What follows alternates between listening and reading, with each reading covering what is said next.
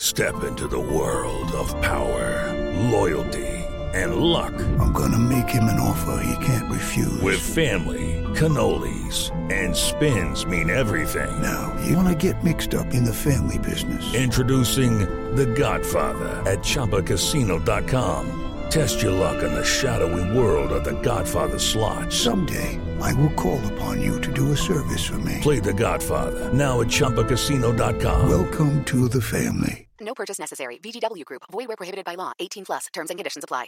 It is Ryan here, and I have a question for you. What do you do when you win?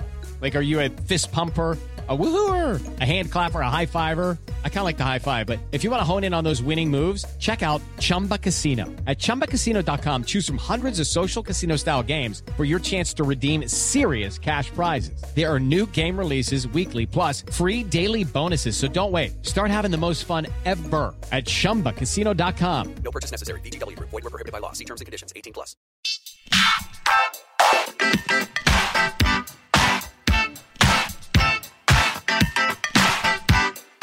Hi, everyone, and thank you for tuning in to episode 191 of Awards Chatter, the Hollywood Reporters Awards podcast. I'm the host, Scott Feinberg, and my guest today is, for my money, the greatest screenwriter for screens big and small of the last 25 years, at least. During that time span, he wrote A Few Good Men, Malice, The American President, Sports Night, The West Wing, Studio 60 on the Sunset Strip, Charlie Wilson's War, The Social Network, Moneyball, The Newsroom, Steve Jobs, and now Molly's Game, which also marks his very impressive directorial debut. And I would venture to say that there is nobody who can match those credits within that time span. The average Joe or Jane doesn't know the names or work of many writers, but they know the name Sorkin, and they know it's synonymous with quality and style. His style of exploring provocative moral dilemmas through smart and fast-paced dialogue, soaring speeches, and romantic idealism. Heck, at this point, his last name has even been turned into a verb, with "ized" as a suffix. Of course, I'm talking about the truly extraordinary Aaron Sorkin.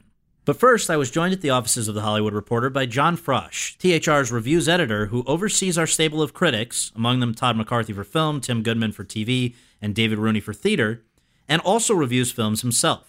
Frosch previously spent a number of years in Paris, first as an online editor and contributing writer at the International Herald Tribune, and then at France 24, where he ultimately became film editor and critic. He also contributed criticism to The Atlantic, The Village Voice, and other major publications before relocating to LA to join us at THR. John Frosch, thank you for joining me. Hey, Scott. Thanks for having me. So, you recently were one of the 50 or so film critics who were in the room, part of the vote for the LA Film Critics Association Awards. Some others in the room include people who write for THR like Todd McCarthy and Stephen Farber, as well as some other names that film buffs will recognize: David Anson, Leonard Maltin, Joe Morgenstern, from the LA Times, Kenneth Turan and Justin Chang, and on and on and on. Can you just set the scene? I mean, to some extent, people in the public can now follow what you guys do because it's tweeted as it unfolds. We even know when you're taking a lunch break. But what actually goes on that day? Well, we all get together and basically vote on our favorite performances in films and technical contributions of the year. And there's a first round vote in which we each give our top three weighted. So the first choice gets 3 points, second choice 2 points, third choice 1 point. And then for every category, there's 3. And that's done out loud so everyone can sort of judge everyone else's picks. And then the second round is a private paper ballot, and it's between the 2 top finishers. Where does it take place? It takes place at one of the critics' houses, actually. And people get pretty fired up about this, right? There's some passionate debates. There's some passionate debates. People are generally pretty respectful. This year, it was interesting because pretty much every category except for one, I would say, was hotly contested and extremely close. It's come out that the closest one, I guess, was actually Best Film, where a 1-vote margin made the difference between your personal favorite movie of the year. So I assume you actually tipped the scales here. I did. And the number 2 finisher. So can you tell us what happened with Best Film? Yeah, Best Film, we ended up giving it to Call Me By Your Name, which won by 1 vote, though I will give one little piece of behind-the-scenes information.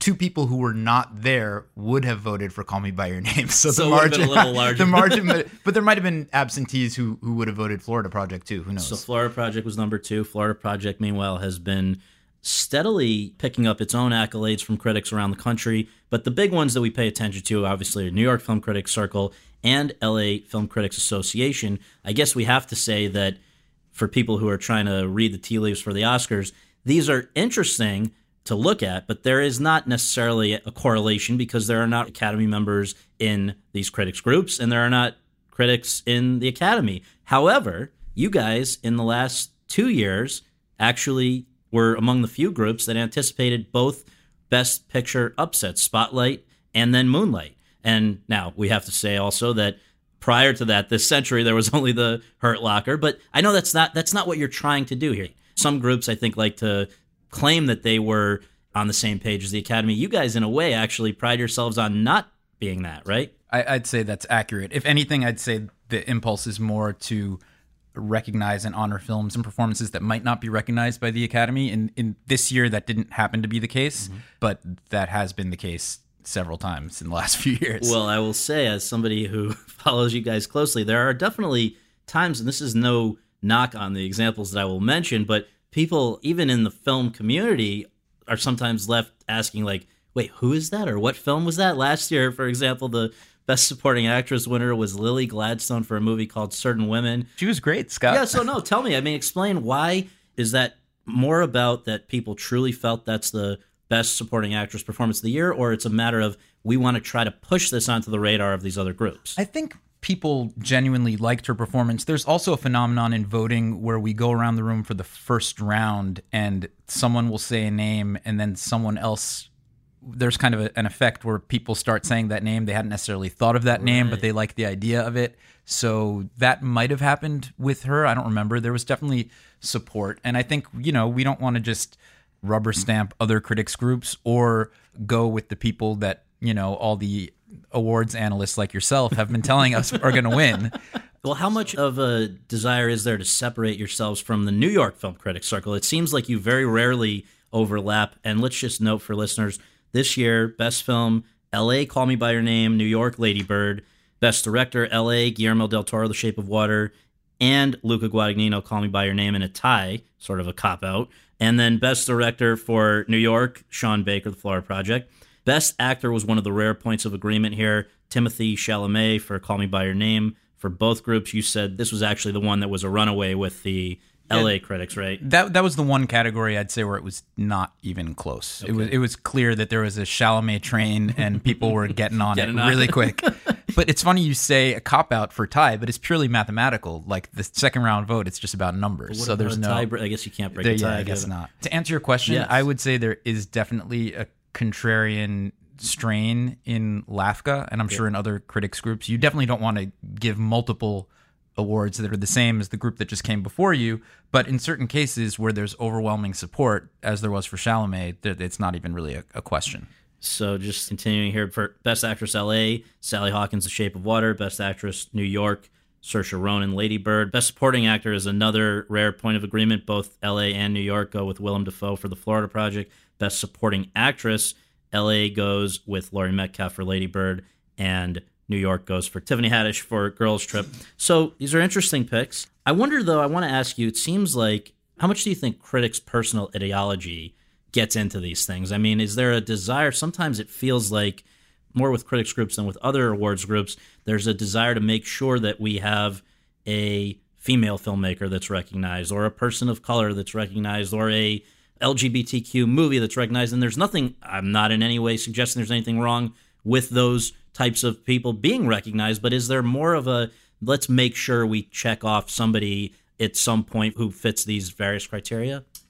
I don't think it's as sort of calculated as that. I'll say that there's probably a generation of critics, the older critics, who are not sort of ideological at all. Mm-hmm. And then younger critics who are more sort of plugged into the debates of the moment and concerns over diversity, who might, champion films and performances and filmmakers that might not have as much support from critics who are not interested in such things. I don't think there's any sense of, quotas or affirmative action in these critics picks. Mm-hmm. But I think right now there is a desire among a lot of critics to highlight work that might have been ignored in previous years.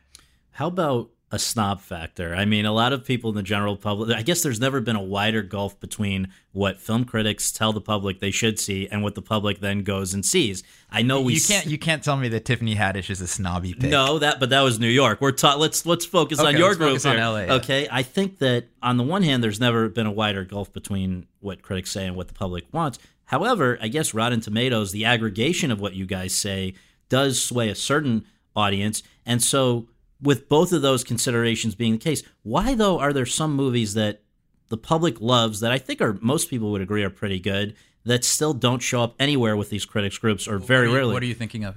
Tanya, for instance, is I thought a pretty... That was in the conversation. It was? Yeah. But then there's also ones where I think you almost get punished because you're being compared to your previous work, or because you are now being made by a major studio. Like, why would The Post or Dunkirk, movies that, you know, most people when they see them respond very favorably to, why are they almost totally absent from these critics groups? First of all, I think The Post and Dunkirk were both in our conversation for certain categories. Mm-hmm. They certainly weren't prevalent. Right. Dunkirk, I think part of the issue is that, you know, that film came out in July, and because it's possibly more of a technical achievement, there's not necessarily really memorable characters. I love the movie. It's on my top 10, but they're not necessarily super memorable characters or performances.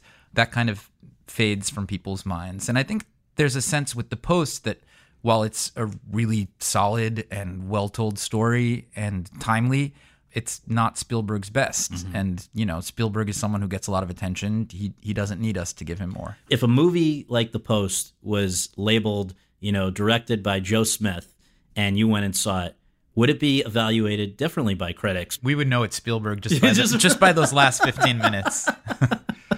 But I mean, it seems unfair that somebody is, you know, when you've done great work in the past, unlike most people, you're not evaluated based on what your competition is that year, but rather against your own best work. You're punished for setting such a high bar for yourself. So you're saying we're grading on a curve and downgrading Spielberg this year? Well, do you think, though, that certain filmmakers are graded on a curve? It blew my mind that Inherent Vice, for instance, the last Paul Thomas Anderson movie before his 2017 one, Phantom Thread, critics were falling all over themselves for the... I think there was quite a bit of that. Oh. This year, we're seeing some of that with Alexander Payne for Downsizing, Olivier Assayas. Very little. Well, some internally we have Todd McCarthy. I think we can reveal is number one movie of the year, and there are others that are saying. Now, I'm not in any way meaning to disrespect. These are great filmmakers, but not every time out are they going to be great. I guess this relates to the Spielberg conversation, and yet I feel like sometimes because their name is the one that's associated with the movie, they are perhaps graded on a curve.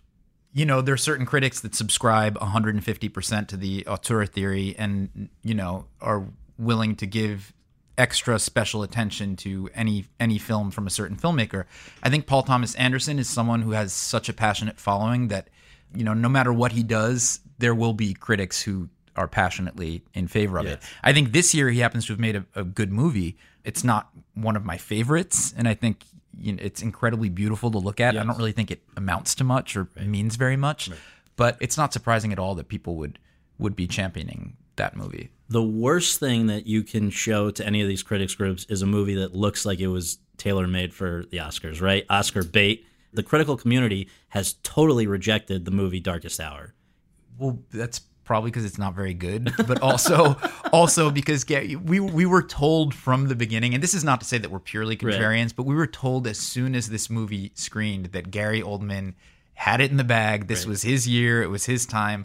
And in reality, it's like a perfectly entertaining, totally hammy, scenery chomping performance.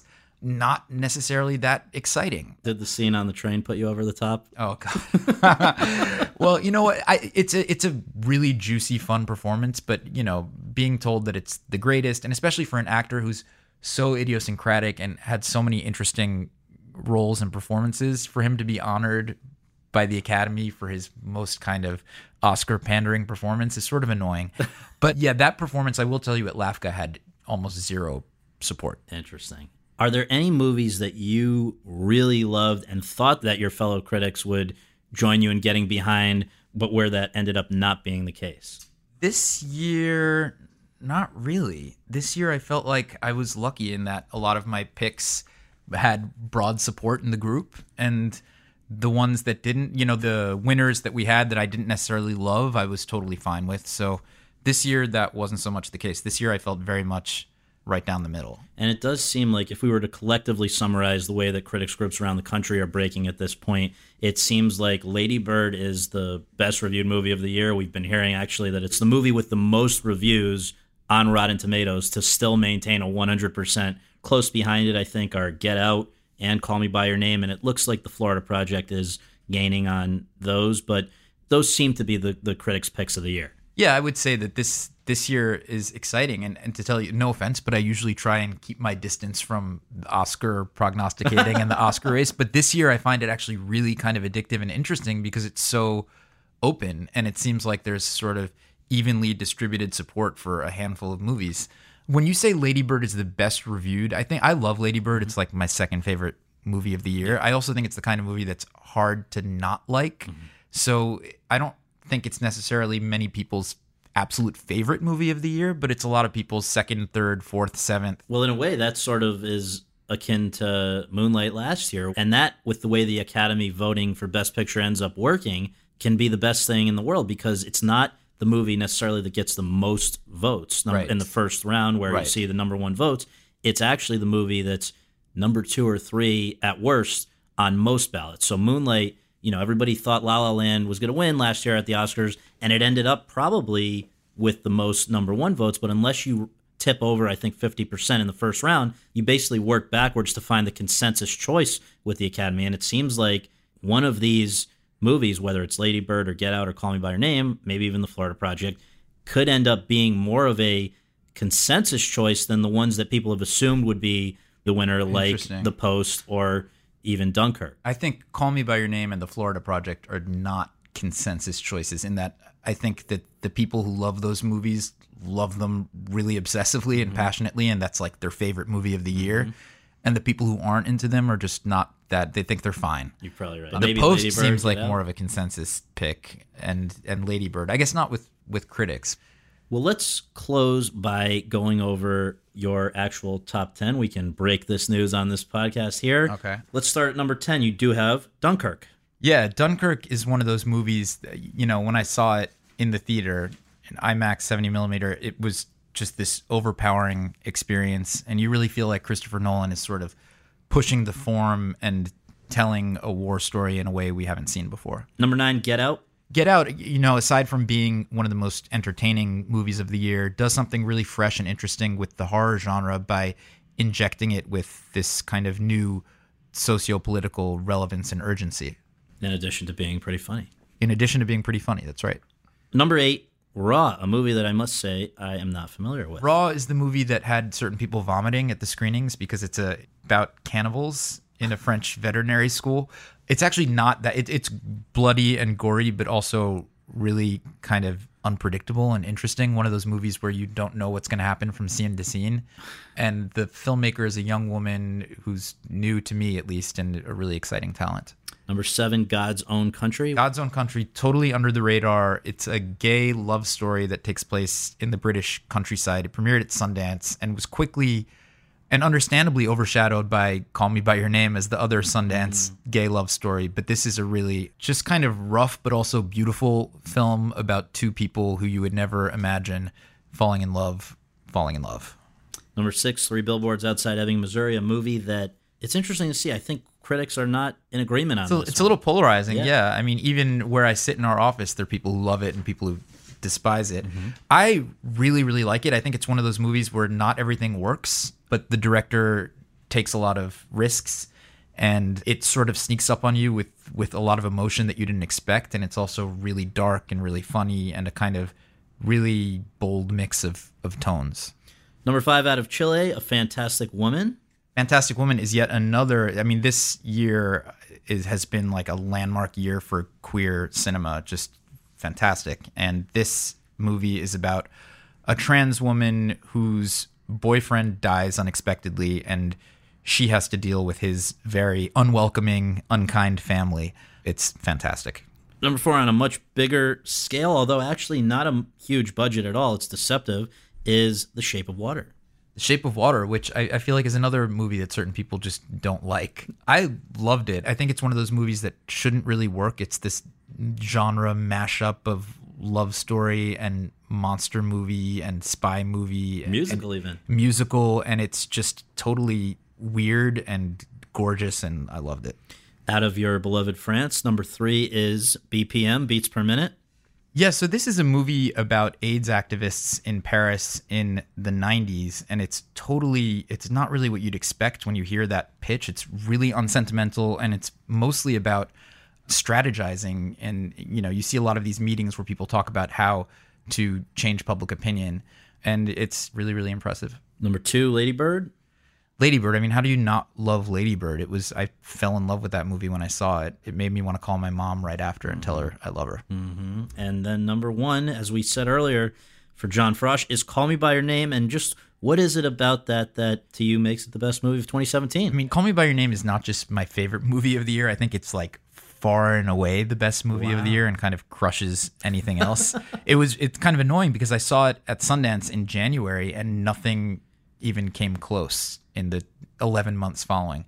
It's just, to me, one of those movies where there's this perfect harmony between the source material, the director, and the actors, and sort of everything unfolds as it should, and it just totally transports you, or it transported me, not just to a specific time and place that the director conjures so beautifully, but also to a very specific emotional experience, which is falling in love for the first time very unexpectedly as a young person. Well, thank you for this terrific look inside the world of film criticism. I know here in the Oscar blogosphere, we're often seen as adversaries, but I think it's nice that this year so many of these movies that you've mentioned are actually in the conversation. So there's some overlap, and I appreciate you shedding light on it. Thank you, John Frosch. Thanks, Scott.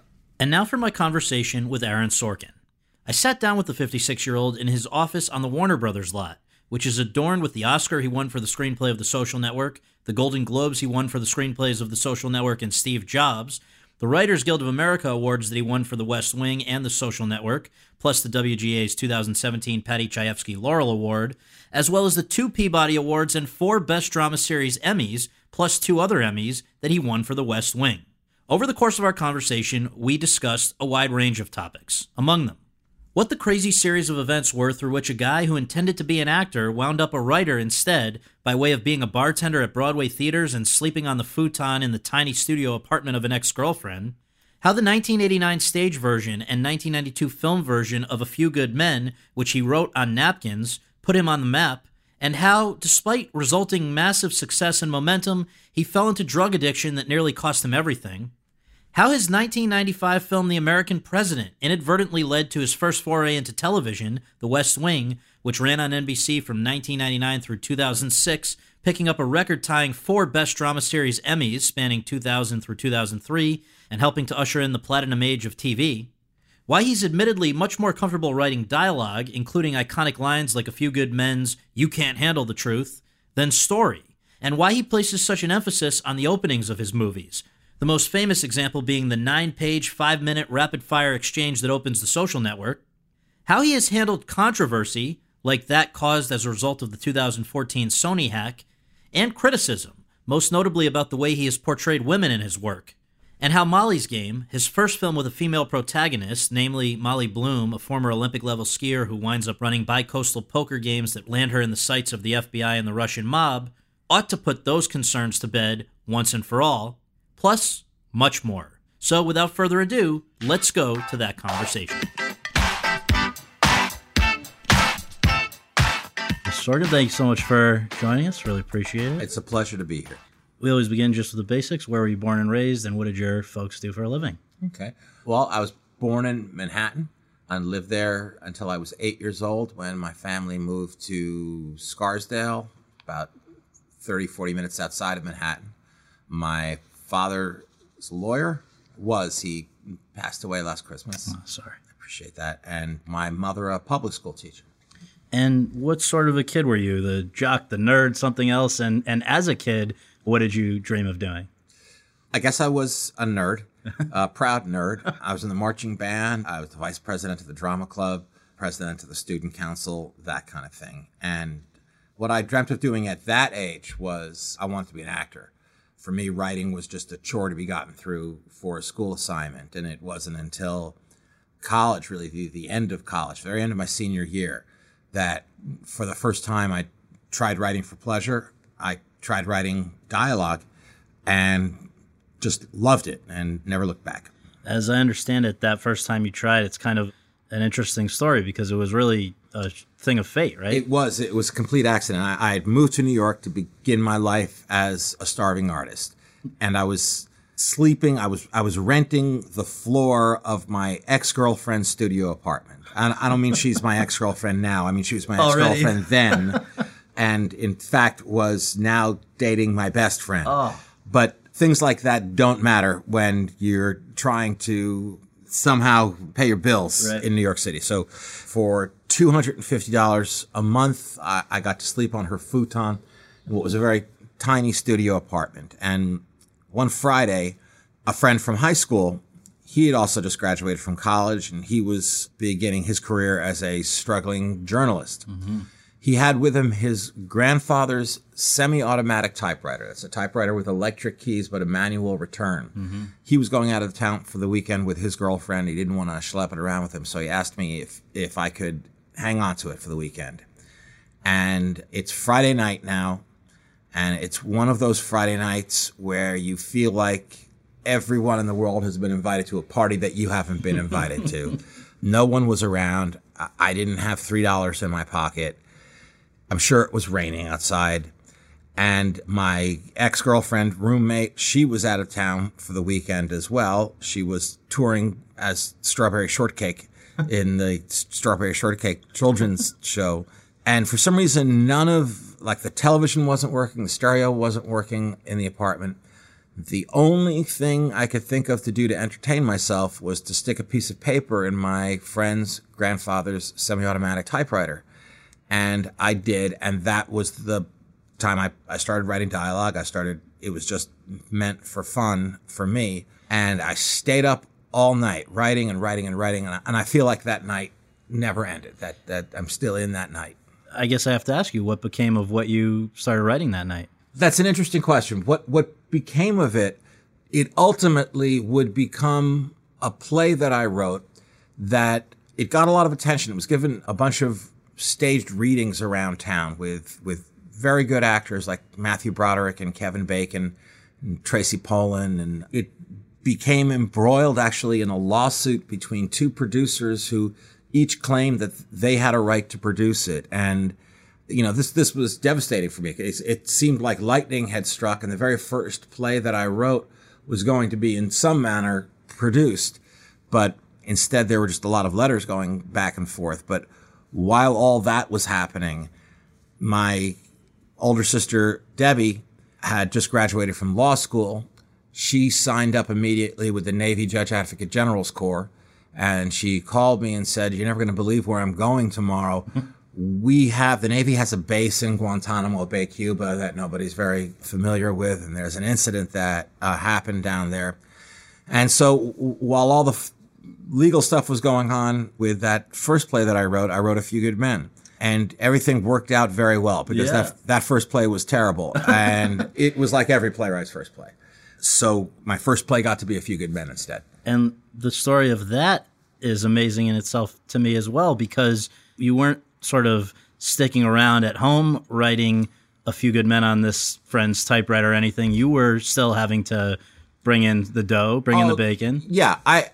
Like everybody, I had a ton of survival jobs, waiting tables, driving cabs, taking tickets. I dressed up as a moose and handed out leaflets. But my main survival job was bartending at Broadway theaters. And at this time, I was bartending at the Palace Theater for La Cage aux Folles, the original production of La Cage aux Folles. Mm-hmm.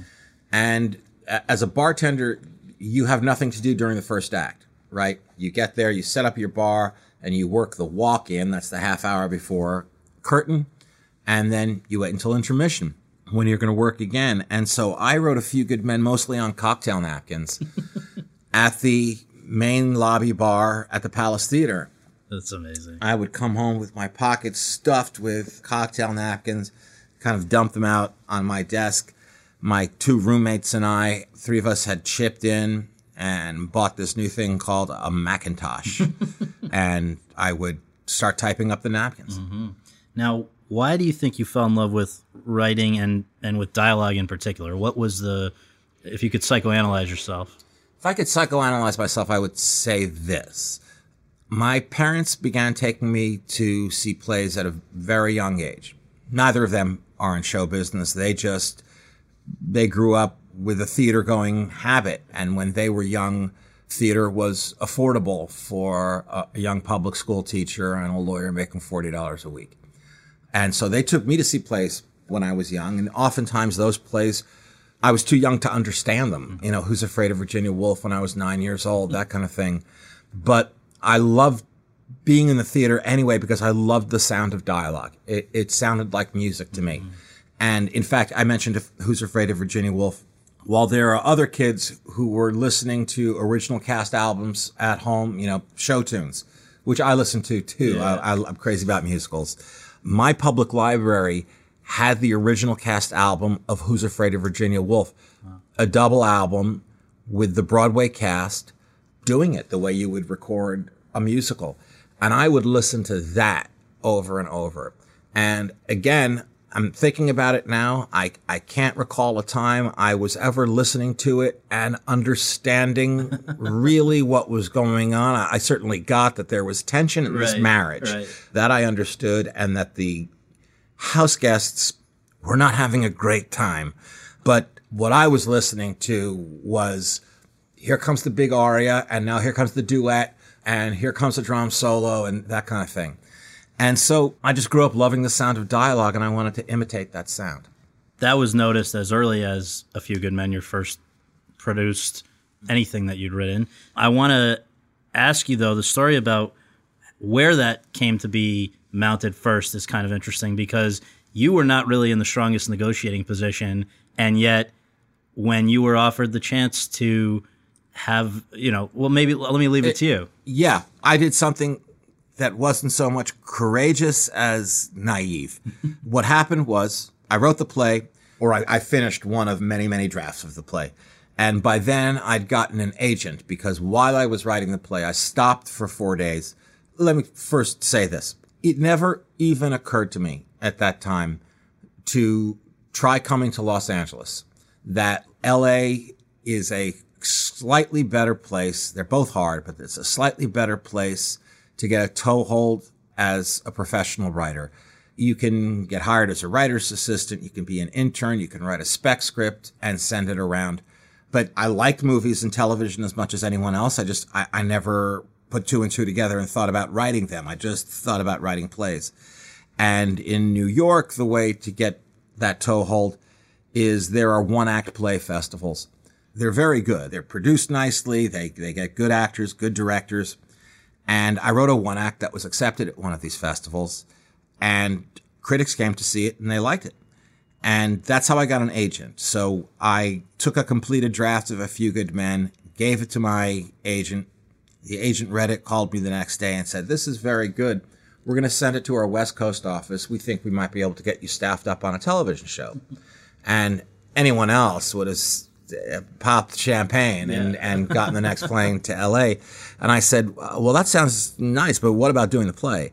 And my agent said, "Well, don't be ridiculous. It's a 22-character play by a then 26-year-old playwright that no one's ever heard of. It's too big to do anywhere but Broadway. Nobody's doing new American plays anyway. That's a pipe dream. That's never going to happen." That night, the agent was at a performance of Tony and Tina's Wedding.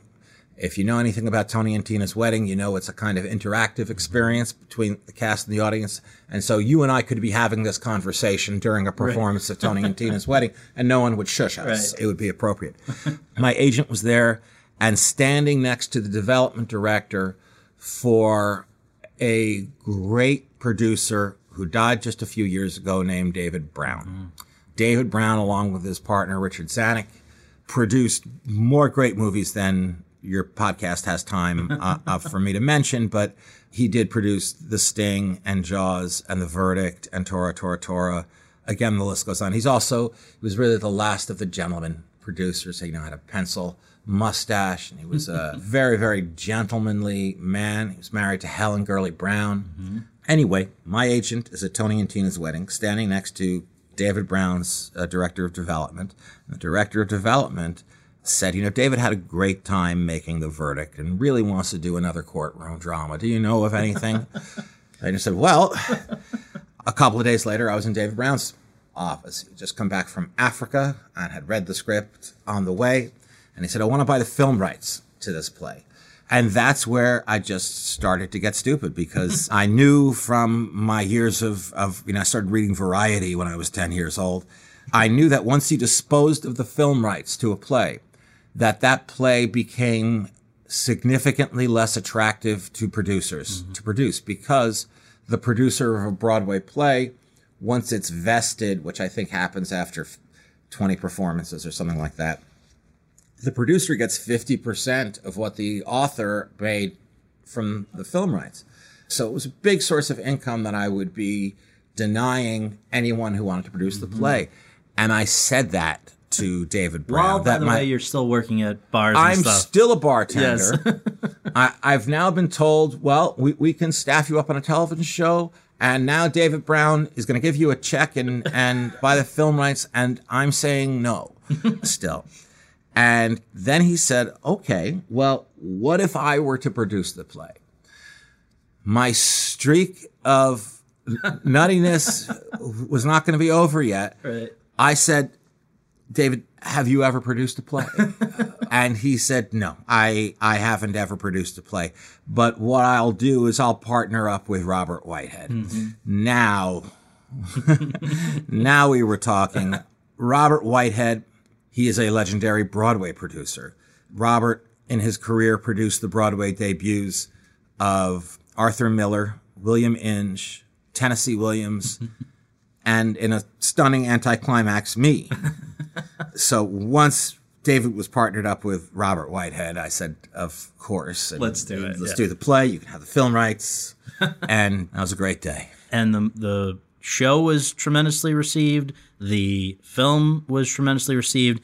And all of a sudden, I don't know if it felt like all of a sudden to you, but now people do know who Aaron Sorkin is. And I just wonder what that period between the 92 film production of A Few Good Men and the 95 production of The American President, your first and third screenplays that became films. In between was Malice in 93.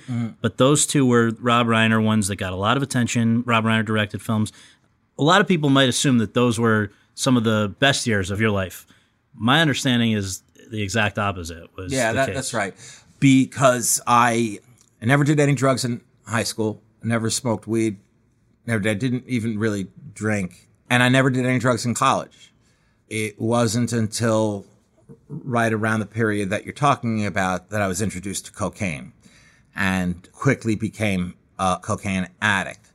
And it was in 95 that I went to rehab, a great place called Hazelden in Center City, Minnesota. So while those days were heady and I was what they call a high-functioning addict, I could work, I was nonetheless a cocaine addict and I was behaving like one. And to be honest with you, I don't have many memories, fond or otherwise, of those years that you're talking about because I was high all the time. Now, was it just, did you feel pressure because you now were famous, or was it because you suddenly had money, or what was the, not to get too personal and stop me if it is. It's not. I don't think that it had anything to do with pressure, money. I don't think it had anything to do with external forces. I think I tried cocaine.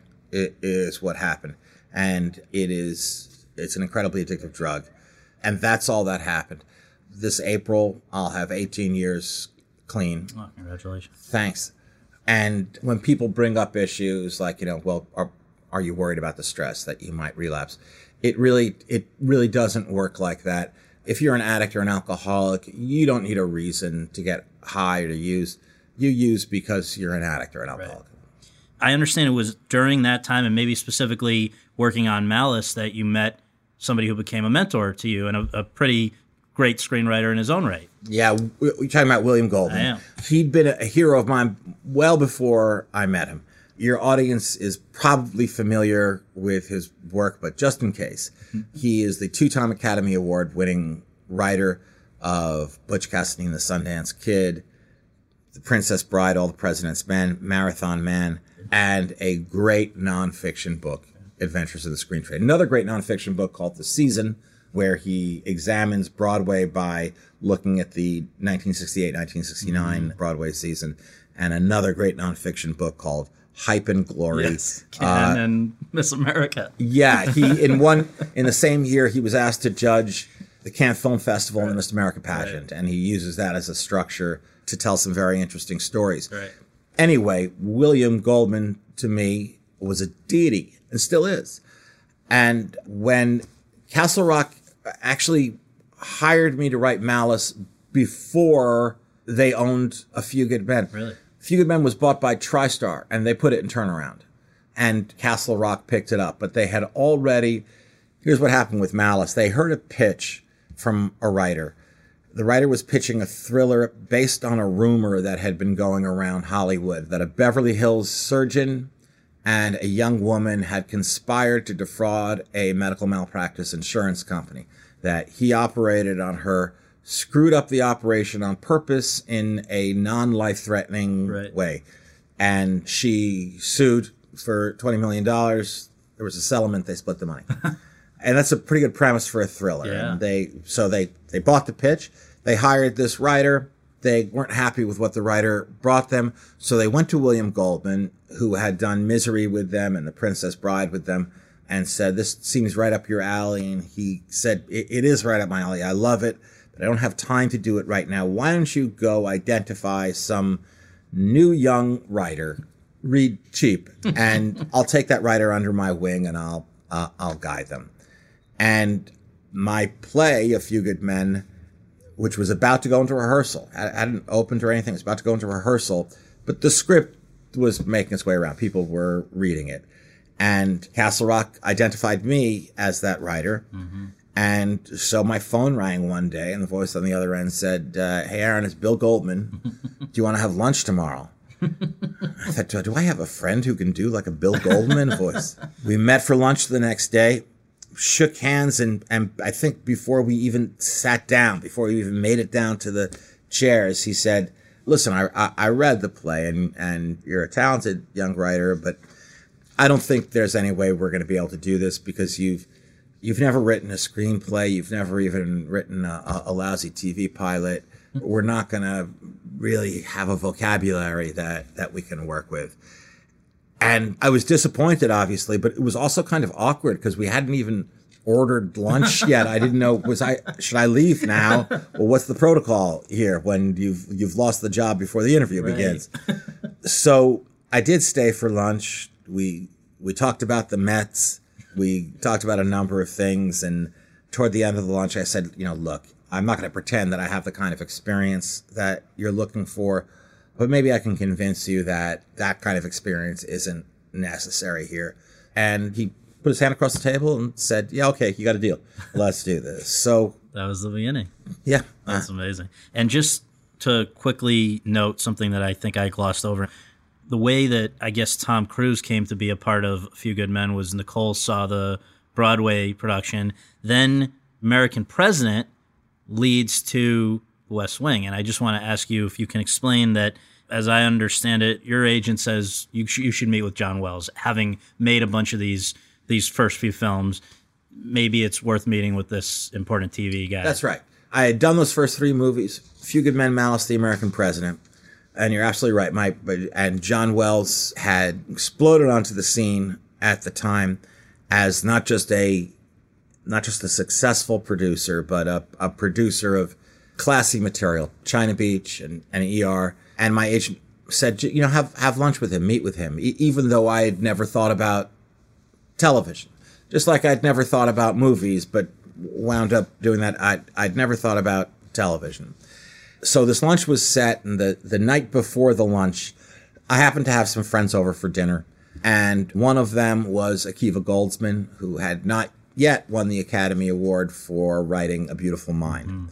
And during dinner, Akiva and I kind of snuck down to the little office that I kept at home to sneak a cigarette. And I had mentioned to him that I had this meeting the next day with John Wells. And he said, "Oh, you're thinking about doing television?" I said, "No, I'm not. I don't have any ideas for television. It's lunch, that's all." Right. And so went down to the office, and he sees the American President poster on the wall. And he said, "You know what would make a good TV series? That," pointing at the American President poster. And he said, "If you don't do the romance between the widow president and the lobbyist, you focus more on the senior staff." And I said, "Kiwi, I'm okay, but I'm not doing a television series." Went to the lunch the next day and walked into the restaurant and immediately saw that this wasn't a friendly, let's get to know each other lunch, because John was there with a bunch of Warner Brothers executives and a bunch of CAA agents. There were 5 or 6 people at the table before I sat down. And I sat down and John said, "Okay, what do you want to do?" The smart thing to say, the true thing to say would have been, "I'm sorry, I think there's been a misunderstanding. I've got nothing to pitch to you. Right. I just wanted to meet you and say hello and that I admire your work." Instead of doing that, I said, "I want to write a series about senior staffers at the White House," which was the only thing I could think of because Akiva had said it to me the night before. And John, just like Bill Goldman, said, "Okay, you got a deal." And I walked out of there in a daze.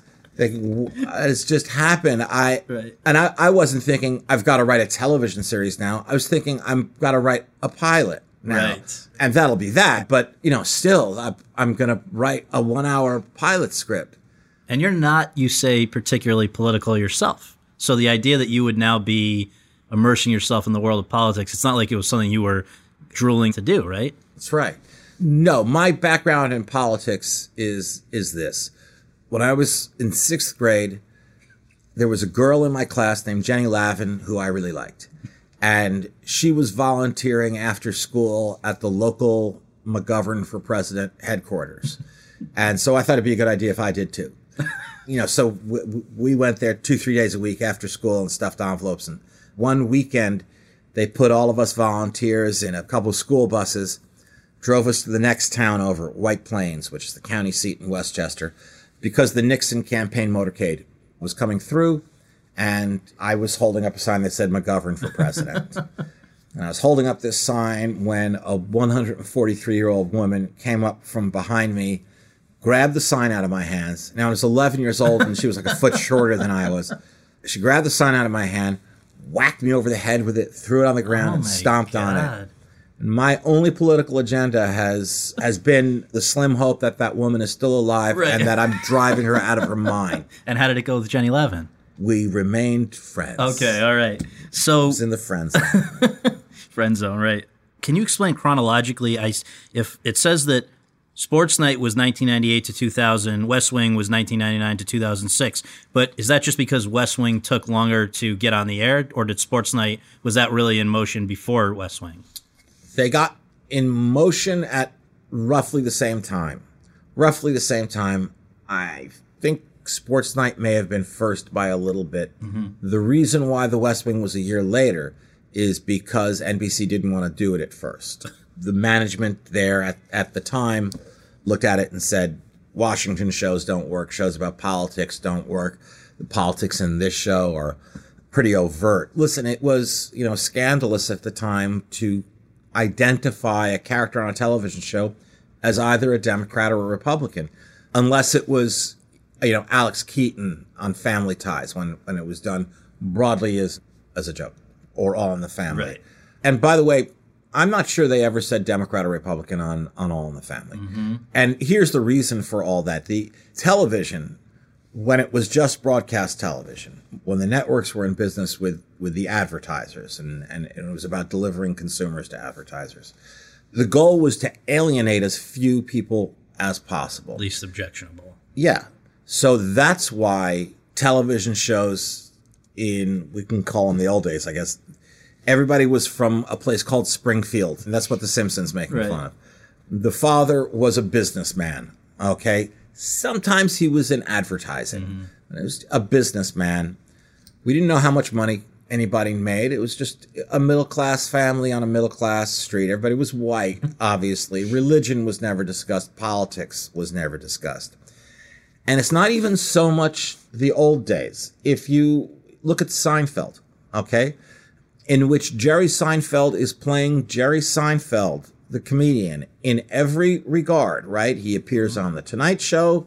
He does clubs, even has a failed TV pilot. Yes. On Seinfeld, Jerry still lives in a $1,500 a month apartment. Okay? Right. That the show was not going to work if this was multi-zillionaire Jerry Seinfeld. Right. So NBC put The West Wing in a drawer and then changed management. Scott Sassa and Jeff Zucker came in, and they pulled it out of the drawer and they ordered it. And so even though it didn't become a hugely popular show until the second season, from what I remember, what has become an adjective, Sorkin-esque or variations thereof, was established pretty quick. People now, in maybe larger numbers because it's network television, were seeing some of your hallmarks of your style. Mm-hmm. So I want to ask you, long monologues in some cases, fast-paced dialogue, and then walk and talks. I wonder if you can just maybe briefly touch on each of those and why you think those have come to be staples of your style.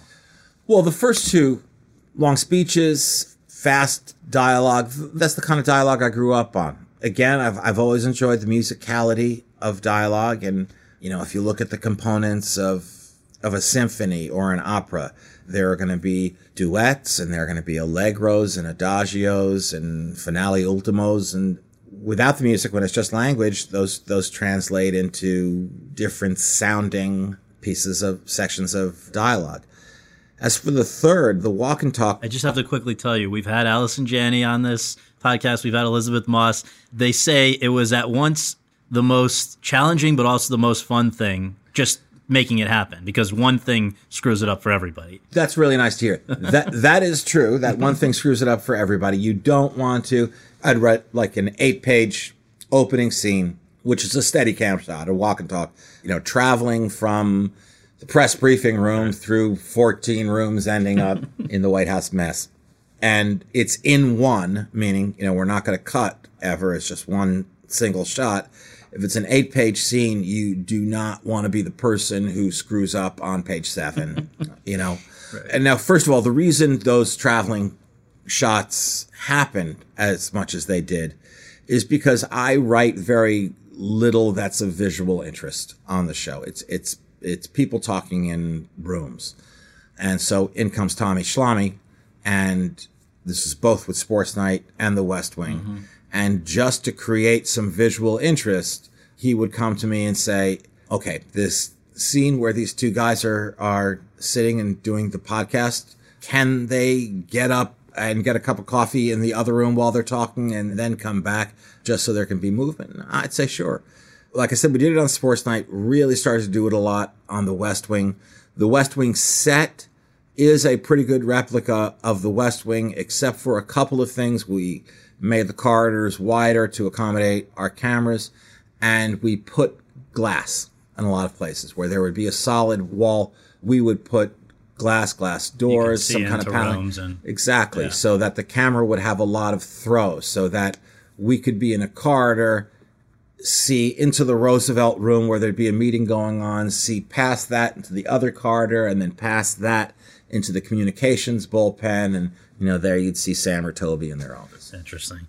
How do you think some of the things that happened while you guys were on the air with that in the real world, stuff like Bush v. Gore, 9/11, the war in Iraq starting, how do you think those things impacted the way people consume television? It seems like it certainly didn't hurt The West Wing. It was hugely popular throughout its run, but it seems like in the years since, we have become less receptive to idealism, more cynical as viewers. I think, you know, it seems like a few years later when you did the Newsroom, 2012 to 2014, which to me had a pretty similar tone in the best sense, people were just less willing to roll with it. Yeah. In my experience, there's always been an element of the audience that doesn't like a lack of irony, okay? Doesn't like a lack of cynicism. The things that I write, by and large, for the most part, are idealistic and romantic, and they look up. And really up until The West Wing, in popular culture, our leaders, our elected officials, had only been portrayed as either Machiavellian or dolts. You know, they're super stupid or they're super sinister. And I wanted to do a show about a group of, very well-intentioned, extremely competent people doing their best. And they'll slip on banana peels plenty of times. But I don't know. I wanted to come at it that way. I was less interested in parodying our government and more interested in taking a kind of quixotic look at it. There were people who were receptive to it, and there were people who would have rather had it be cynical. You're right, then maybe 10 years or so later with the newsroom, that was a different kettle of fish. First of all, I made mistakes on the newsroom. Secondly, there was a sense that because the newsroom was set in the very recent past, the West Wing was set in an alternate universe. Right. The West Wing was set in this universe, but just 18 to 24 months ago. There was a sense that I was leveraging hindsight into heroism, that I was trying to show the pros how it was supposed to be done, that kind of thing. It was the last thing on my mind was doing that. I set the show in the recent past because I didn't want to have to invent fake news stories. It wouldn't have seemed like the world that we knew. And I can't think of a moment in the 3-year history of the show when there was a story about our guys doing it better than the real guys did. With the West Wing, we were unaffected by news events except 9/11, which we were more affected by than I think any other television show. Mm-hmm. And I'd actually asked the NBC, 9/11, obviously it was on September 11th. Most shows were scheduled to go back on the air. It's usually the third week in September that the new season begins. The networks had already pushed their shows a week to allow for the 24-hour news coverage. And I had asked Jeff Zucker to postpone our season 3 premiere indefinitely. Mm-hmm. Because here's why. While I felt that Jeff was right when he said that people want to laugh again, I agreed. But I felt that they wanted to laugh watching Friends and they wanted to laugh watching Will and Grace. Mm-hmm. ER was okay and Law and Order was okay and The Practice was okay. But our show, here was the problem. It was going to seem like everyone in the world had been affected by 9/11 except the characters on our show. Mm-hmm. For some reason, you don't expect Ross and Rachel to be talking about what happened. Right. You just want them at Central Perk. And are they going to get together or not? I don't think anybody was in the mood to see Josh and Donna flirting down the hallways when they were supposed to be dealing with terrorism. But why are they all of a sudden dealing with terrorism when we never did an episode on the show that was 9/11? And how could we do an episode on the show that was 9/11 when this is a completely parallel universe? And why should we care about fake heroes when there are so many real heroes around?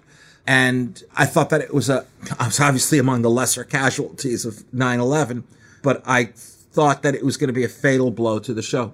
Now, it wasn't. Plainly, the show would end up running another 5 years after that with me on it for another 2 years. But what I did do when the network would not postpone us indefinitely, and I remember the conversation, and Jeff said, "How long do you want?" And I said, I don't know. We'll know when it's right. Mm-hmm. But, maybe it might not be till January. It might not be until next year. Mm-hmm. It's like, well, what the hell am I supposed to put on Wednesdays at 9:00?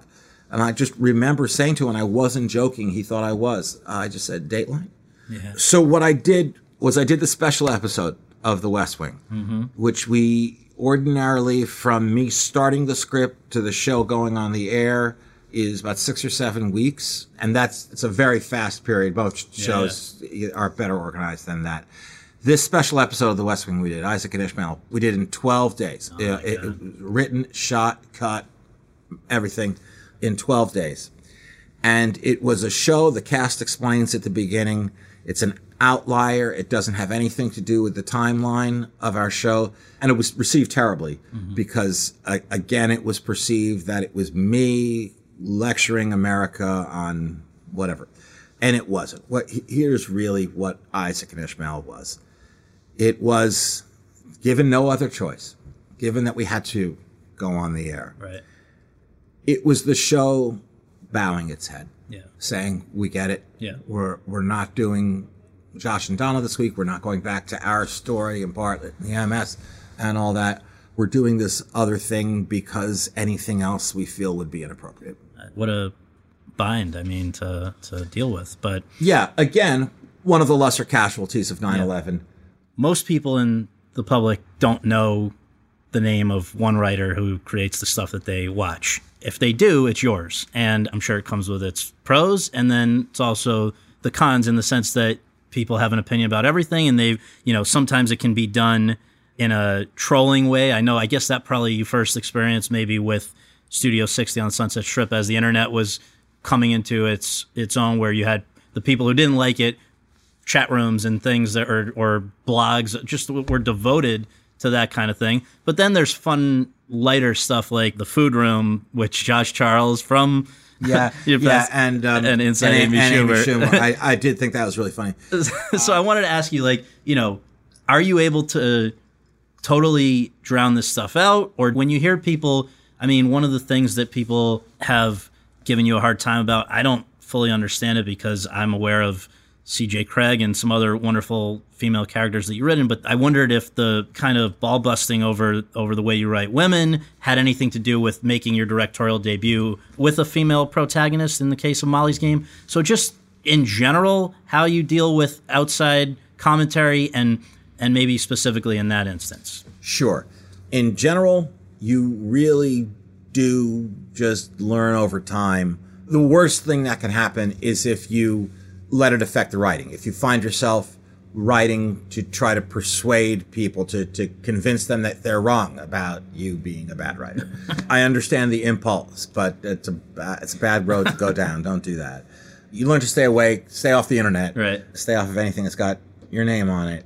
And if you manage to, step into that dark room anyway, you don't take it very seriously. Right.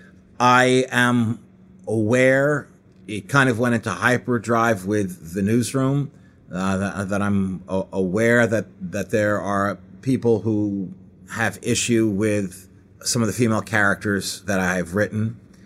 I take issue with their issue, but listen, once I write something and put it on a screen, put it on a stage, put it in your living room, I don't get to have anything more to say about it. I really believe that I don't then get to come into your living room and argue with you about what you just saw and why you're wrong. At that point, it's a painting hanging on a wall and anybody gets to say anything about it that they want. In terms of Molly's Game, absolutely nothing to do with proving them wrong. Why I wanted to write Molly's Game. It was a great story. I was kind of able to see it, feel it, and I really wanted to write it. And the fact that it was not just a female protagonist, but Jessica straps the movie on her back at the beginning of the movie and runs with it, does not stop until the end credits roll. I really had a great partner in Jessica. So it's just a great story that I was attracted to. Before we go any further with that, I just want to connect the dots between where we were and Molly's Game quickly, which is this return to movies after a lot of years of focusing on TV there, where in a period of relatively few years, Charlie Wilson's War, Social Network, Moneyball, and Steve Jobs. 3 of those, I believe, Social Network, Moneyball, and Steve Jobs, you did in collaboration with Amy Pascal and Scott Rudin. Mm-hmm. I think that at one point you were going to direct The Social Network. That was going to be your feature directorial debut, right? It was, but let's be clear about this directing thing. It's never been an aspiration of mine, and I've certainly never seen screenwriting as a stepping stone to another job. Sure. Screenwriting was the end for me. And, going all the way back to that studio apartment in New York and the futon and the semi-automatic typewriter, my dreams weren't about winning the Academy Award and, being a guest on a podcast like this. My dreams, and I didn't consider them modest dreams at the time. I considered them grandiose and damn near unattainable, was to simply be a professional writer, a professional script writer. I wanted to be able to pay my rent, pay my phone bill with the money that I had made writing. Mm-hmm. Everything else came and continues to come as an extraordinary shock to me and a gift. There isn't a day that I take it for granted, ever. I promise you, I still feel very much like that kid who was vice president of the drama club and tonight's opening night, and we're going to do a show. The Social Network, I wrote The Social Network, and it was Scott Rudin who was saying, I really think you should direct this. I had just had a play on Broadway, The Farnsworth Invention, and there was a character in it that he saw a lot of Mark Zuckerberg in, and he felt that I had a very keen understanding of this character, and he wanted me to direct it, and, he ran it by Amy, and Amy was okaying it. I had never said, can I direct this? And I was terrified, thinking, do these guys know that I can't pick a long lens out of a police lineup? Right. Do they understand? And we all agreed at the last minute, you know what? Let's just do this.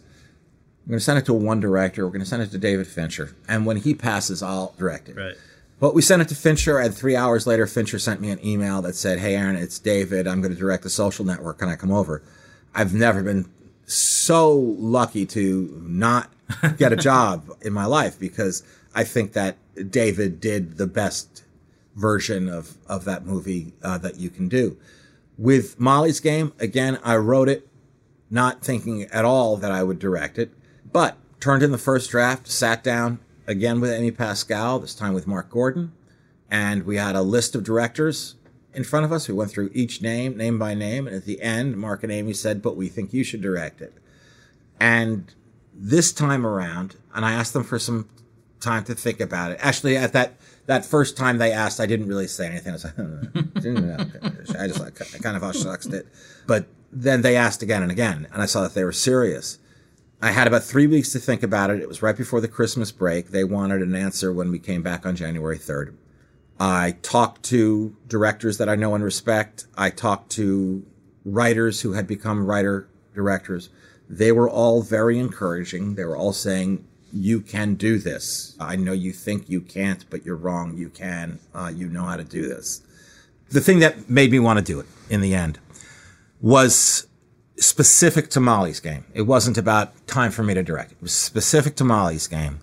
And it was that I was aware that there were a number of different versions of this movie that you could do, and that there was a kind of gravitational pull toward the shiny objects in the movie, the decadence, the glamour, the money, the sex, the gossipy Hollywood movie star stuff. And I had found, after spending a lot of time with Molly and hearing, for lack of a better phrase, the real story, the one that's not in the book, the reasons why certain stuff wasn't in the book, her relationship with her father, a number of things along the way. This became a much different story to me than, hey, let's talk about the Hollywood Poker Princess.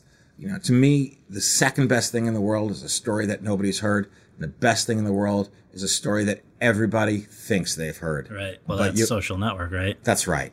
And with Molly's Game, I felt that it was a very emotional story, and I wanted to protect that. And while I don't think that directing defensively is a very good idea, that I'm going to direct to make sure nobody ruins this, that really wasn't what I was doing. It had turned out that in this particular case, writing this screenplay, I just saw everything very specifically because I was surrounded by a group of people, Charlotta Christensen, our AD, Walter Gasparovic, our first AD, our designers, our producers, who were just right for a first director. Incredibly talented and patient. It worked out. I see, maybe I'm wrong, but I think I see other connective thread between Social Network and Molly's Game in the best sense. I think Social Network was your first anti-hero. Both, though, have what you say I think is the most important thing when you sit down to start writing something, which is a great opening scene. And Social Network, I don't remember if it's like 6 or 7 minutes of just nonstop back and forth, super fast-paced, super smart between Jesse and Rooney. Here, it's giving the middle finger, in a sense, to Robert McKee with your voiceover and all of that. So I wonder if you can just say why opening scenes are so important to you and maybe something about those ones. I like those two opening scenes very much. Yes. They're very different. One of them in The Social Network, just talking about two people sitting at a table in a college bar. Yeah. The opening sequence for Molly's Game has more action in it than in every other movie I've ever written combined, just in that first 8 minutes or so, that opening sequence. In both cases, they tell you a tremendous amount about the protagonist. You know, really, like, a lot of work gets done in those opening few minutes. Exposition can be one of the trickier parts of drama because it's the least natural part. So if you can find a way to do it in a fun way, you're giving yourself an advantage. In the case of Molly's Game, there is kind of a sleeper setup in there. You don't realize that something that you've been given is going to be a punchline that's going to come back at the end of the movie. The setup for Molly's Game is that we have a young woman with a gold-plated future. She knows exactly what she's going to do. She's going to go to Harvard Law School with an Olympic medal around her neck. And when she gets out, she's going to start a foundation that seeds entrepreneurial women.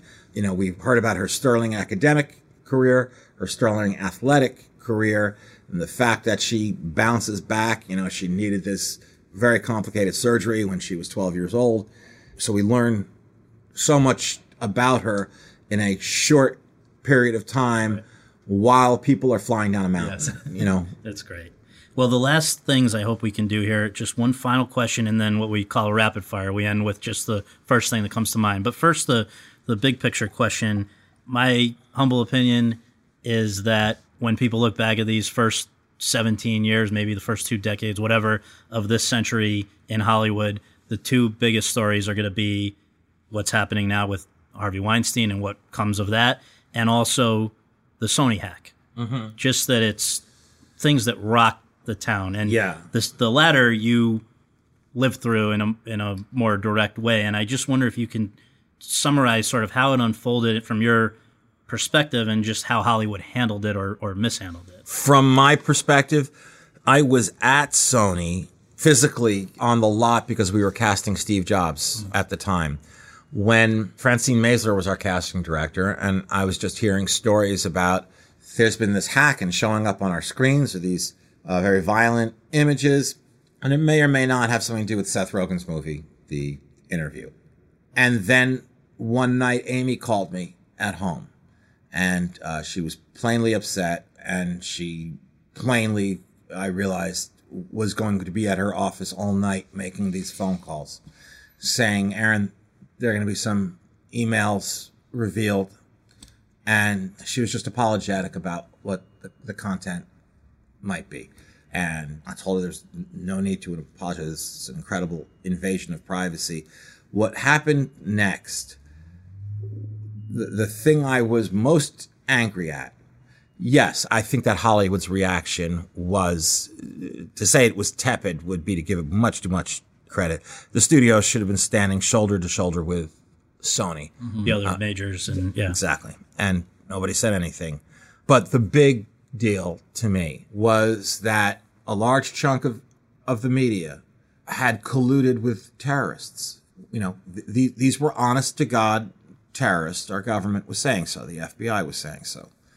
North Korean terrorists who were threatening the lives of family members of Sony employees if Sony released The Interview. And sort of document dump by document dump, they gave journalists, here's the website where you can go to find the latest document dump. Just, we've already curated it for you. We know you're going to like this bit about this and this. And they put it there. And everybody ran the anchor leg of this relay for terrorists. And I wrote an op-ed in the Times for it. The fig leaf that they tried to use was, well, there's some newsworthy stuff in there. For instance, we see that on American Hustle, there was some pay inequality between Jennifer Lawrence and Christian Bale. Yeah. To which my reaction was, oh my God. First of all, okay, if that's the newsworthy thing, then why are you still printing, you know, the studio reactions to Adam Sandler's movie? Right. Or for that matter, the fact that I was questioning the casting of one of the actors in Steve Jobs, or all the Angelina Jolie stuff. that kind of thing. Secondly, if your concern is really the pay inequality on American Hustle, why haven't you done any reporting at all? Why haven't you made a phone call to say, are these numbers accurate? Did Jennifer Lawrence come on the movie late when there was less money? Did she work fewer days? Does she have a bigger back end? Is that the reason why? Am I reading these numbers right? But that was, for me, the absolute low moment for the American press, which I'm happy to see is making a comeback. All right, the final thing is just this fun, quick, rapid fire. Who's the writer who's most influenced you? Patty Chayefsky. Who's the greatest working writer not named Aaron Sorkin? You can include me and it still won't be me. Tony Kushner. Where do you do your best thinking and brainstorming? I get in my car when I need to have an argument with myself. I'll drive around. I'll turn on music I listened to in high school, and I'll try to start a fight with myself to see if I can get a scene going. When I'm stuck during the day, I take about 6 to 8 showers a day. I'm not a germaphobe at all, but it gives me a fresh start. I get a do-over. Nice. I take a shower, I put on different clothes, and I kind of get to start the day I again. love it. We spoke with Jerry Lewis shortly before he died. He said he has like 3 sock changes a day. I don't get it. All right, where do you write? I write where we are right now in my office on the Warner Brothers lot, and I have an office at home where I write. On what do you write? I write on a Mac. Do you outline? I don't outline. I use index cards in a not very organized way. Do you write on a regular schedule for a certain amount of time in spurts, or just whenever you're inspired? If I can write, I write. And if I can't, I obviously can't. But it's not on a schedule. But if I know what the next scene is, I'm writing the next scene. What's your greatest strength and greatest weakness as a writer? Well, my greatest weakness is that I don't get very many ideas. Plot is my greatest weakness. And I have to imagine that it goes back to Who's Afraid of Virginia Woolf, the fact that I didn't understand what was going on up there. I love the dialogue. Dialogue was my way in, but all my friends who do what I do, they were the guys at summer camp sitting around the fire telling stories. I got 1 million of them. I don't have 1 million of them. Sure. And greatest strength? Greatest strength, I can type fast with 2 fingers. 2 things seem to be featured in almost everything you write: explorations of morality and explorations of what things are like behind the scenes, whether it's the White House or at Facebook or at a news network or at Apple or at a gambling operation. Why? Isn't everything behind the scenes, whether it's behind the scenes in an emergency room or a police precinct or a law firm or a family's kitchen? I just write things that are behind the scenes of things that aren't usually, that we don't usually see. Theater, film, or TV? If you could only write in one for the rest of your life, which would it be? I would be very sad if I could only write in one for the rest of my life because I love all 3 very much. But I guess theater. Last 2, would you ever direct something that someone else has written? Well, never say never, but I don't think I'd be good at directing something that someone else wrote. And then lastly, what is next? I've heard about everything from, I was at a luncheon where you talked about doing something with the documentary Best of Enemies, something about Lucille Ball, To Kill a Mockingbird on Broadway. What's real? What's not? What's next? I'm still eager to do, I optioned that documentary and I'm still eager to turn it into a feature. But To Kill a Mockingbird is going to open on Broadway a year from Christmas, a year from December 13th. And tomorrow I go to New York for our first table read. I'm excited about that. Terrific. And the next movie that I write is Lucy and Desi. Awesome. Yeah. Well, thank you so much for doing this. I really Thank you very appreciate much. This was a lot of fun. I really appreciate it. I'm a big fan of your podcast. Couldn't be a bigger fan of yours. Thanks so much.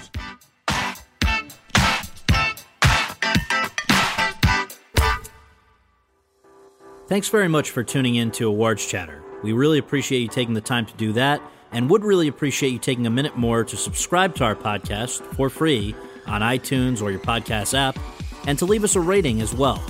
If you have any questions, comments, or concerns, you can reach me via Twitter at twitter.com/Scott Feinberg. And you can follow all of my coverage between episodes at thr.com/The Race. Until next time, thanks for joining us. Step into the world of power, loyalty, and luck. I'm gonna make him an offer he can't refuse. With family, cannolis, and spins mean everything. Now, you wanna get mixed up in the family business. Introducing The Godfather at ChumbaCasino.com. Test your luck in the shadowy world of The Godfather slot. Someday, I will call upon you to do a service for me. Play The Godfather now at ChumbaCasino.com. Welcome to the family. No purchase necessary. VGW Group. Void where prohibited by law. 18 plus. Terms and conditions apply.